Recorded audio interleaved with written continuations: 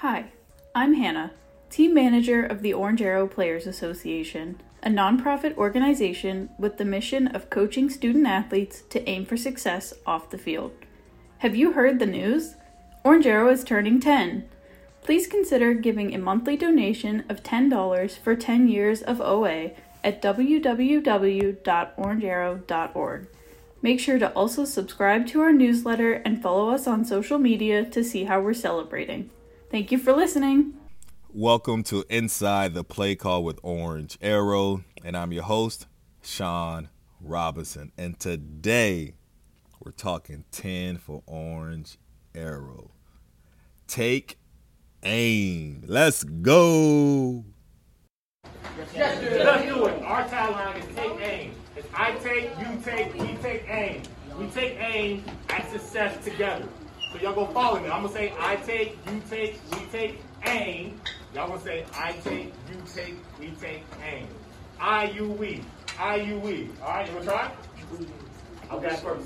I take, you take, we take aim. I take, you take, we take aim. Yo, I take, you take, we take aim. I take, you take, we take aim. I take, you take, we take aim. I take, you take, we take aim. 1, 2, 3, 4. Orange Arrow. What you just heard was me explaining to a group of our student athletes why we say take aim. Take aim is our tagline. Nike has just do it. OA, we have take aim. 10 for Orange Arrow, Saturday, April the 22nd. We're going to have a blast at the Blast. So this event, this celebration, this fundraiser marks 10 years of developing student athletes and preparing them for the game of life.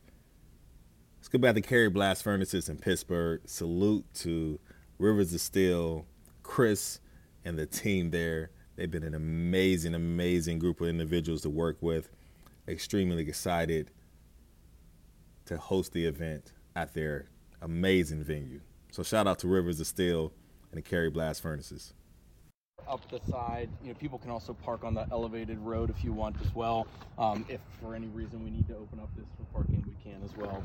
But would be closer to where you're having the event. So that was Chris from Rivers of Steel speaking with our event planner, Clonetta Jackson. Shout out to C. Jack about some of the parking logistics situation there at the Cary Blast Furnaces. I'm excited about what's going to happen, and I know what's going to happen. Let me give you a little bit insight. So we got a DJ, my guy, DJ Nate the Barber. I've known Nate, it's probably been about 25 years now. He owns a barbershop in the heart of Pitt's campus called The Natural Choice. And so I met Nate when I was a freshman at Pitt. And so he was my barber since then, from the dyed hair to the locks to the braids to now no hair. So the baldies, Nate's been holding me down for a while. And then when it comes to being a DJ, one of the best DJs in the country, definitely number one DJ in my eyes in the Burgh in Pittsburgh. So Nate's on the ones and twos, going to be setting the tone. I don't think I've ever produced an event in Pittsburgh. Actually, I have not, where Nate has not been my DJ. So if Nate's not the DJ, I'm not doing it. So let's start there.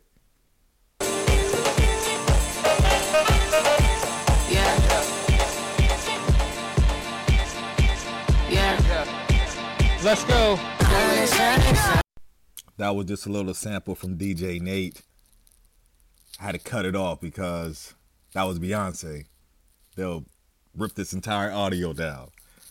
But sticking with entertainment, I'm extremely excited about the band, the live band, because it's curated by an OA alum, my guy, Sam, a.k.a. Velli. Velli's a drummer. He was part of OA when he was in, elementary, middle school, and we stayed connected. He's OA family. He's now a student at Pitt, and he's part of the jazz band, and he's putting together this 5-piece band. It's going to be super, super dope. So proud of him. Here's a little sample from my guy Veli.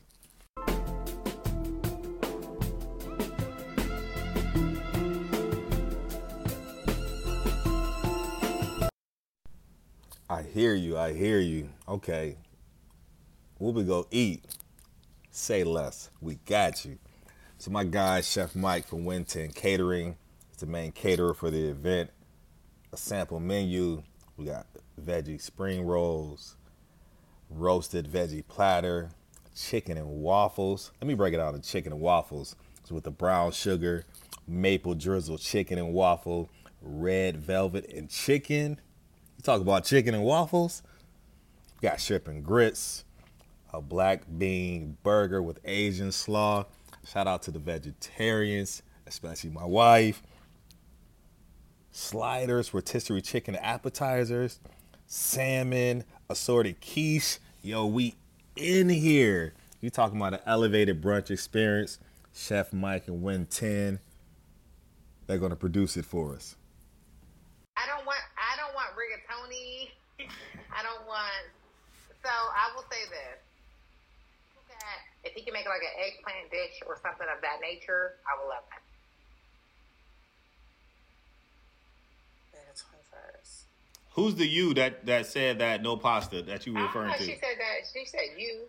So I was saying that Tamika requested that there would not be any pasta added, anything vegetarian, just some food for vegetarians other than pasta. And so, right, because people try to do marinara and pasta. They think that's a vegetarian dish. That's what I'm saying. That was a fun conversation. We always have a good time with our event planner and our VP of Ops, Tamika. Clonetta, as I said earlier, is the event planner. So shout out to those two. And then shout out to the entire committee, the board. So many people have put time and energy and their resources into making this event a success. Another thing that's going to make the event a success is highlighting and featuring more OA alum. So two of our OA family members, Dylan and Jada, they are going to be the co-MCs. Excited about that. One team member, Kayla, is helping with the script. Hannah's managing all the sponsors. I mean, Devanya's getting the bar together. Come on now. I know y'all want the bar together. I don't drink, but a lot of you drink. So we're going to make sure you're taken care of. It's going to be a blast after blast. Right. What's next on the agenda for the Orange Arrow? I know you have some events and you have some different things that go on. Yes. So we actually celebrated 10 years of the work of Orange Arrow. We have our 10 for Orange Arrow event coming up Saturday, April 22nd at the Kerry Blast Furnaces. It's going to be a celebration. The thing that I'm most looking forward to is that we're going to have a tribute to one of our great supporters, miss him dearly, Franco Harris. And so when you talk about community service, I mean, we know about Franco being a Hall of Fame athlete and the Immaculate Reception. But after his unfortunately passing, there were so many more stories about the type of person he was and what he did for the community and how he treated people. Again, like I said earlier, it's about, humanity and helping your fellow human and, as I like to say, team member. So we're having a celebration coming up Saturday, April 22nd. More information can be found at orangearrow.org.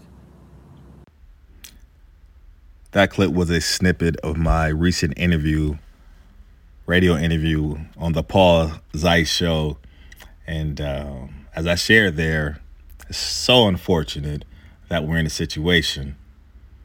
But considering the situation, I am looking forward to paying tribute and respect to my guy, our guy, Franco Harris. Truly missed.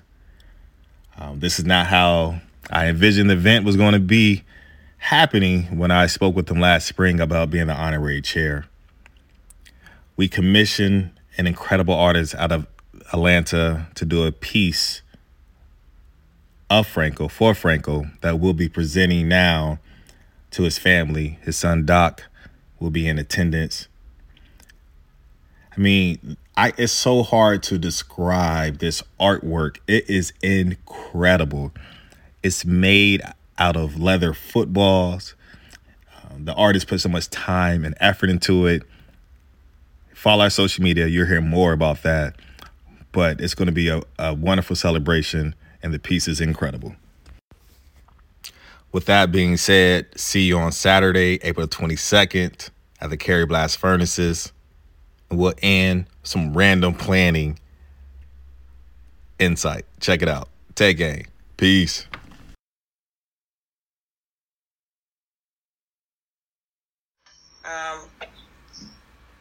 So we'll be set with those times. So we can move it to 9 if you feel like you're more comfortable with 9. But I'm wondering, like, I don't know what all you need me to do at 9.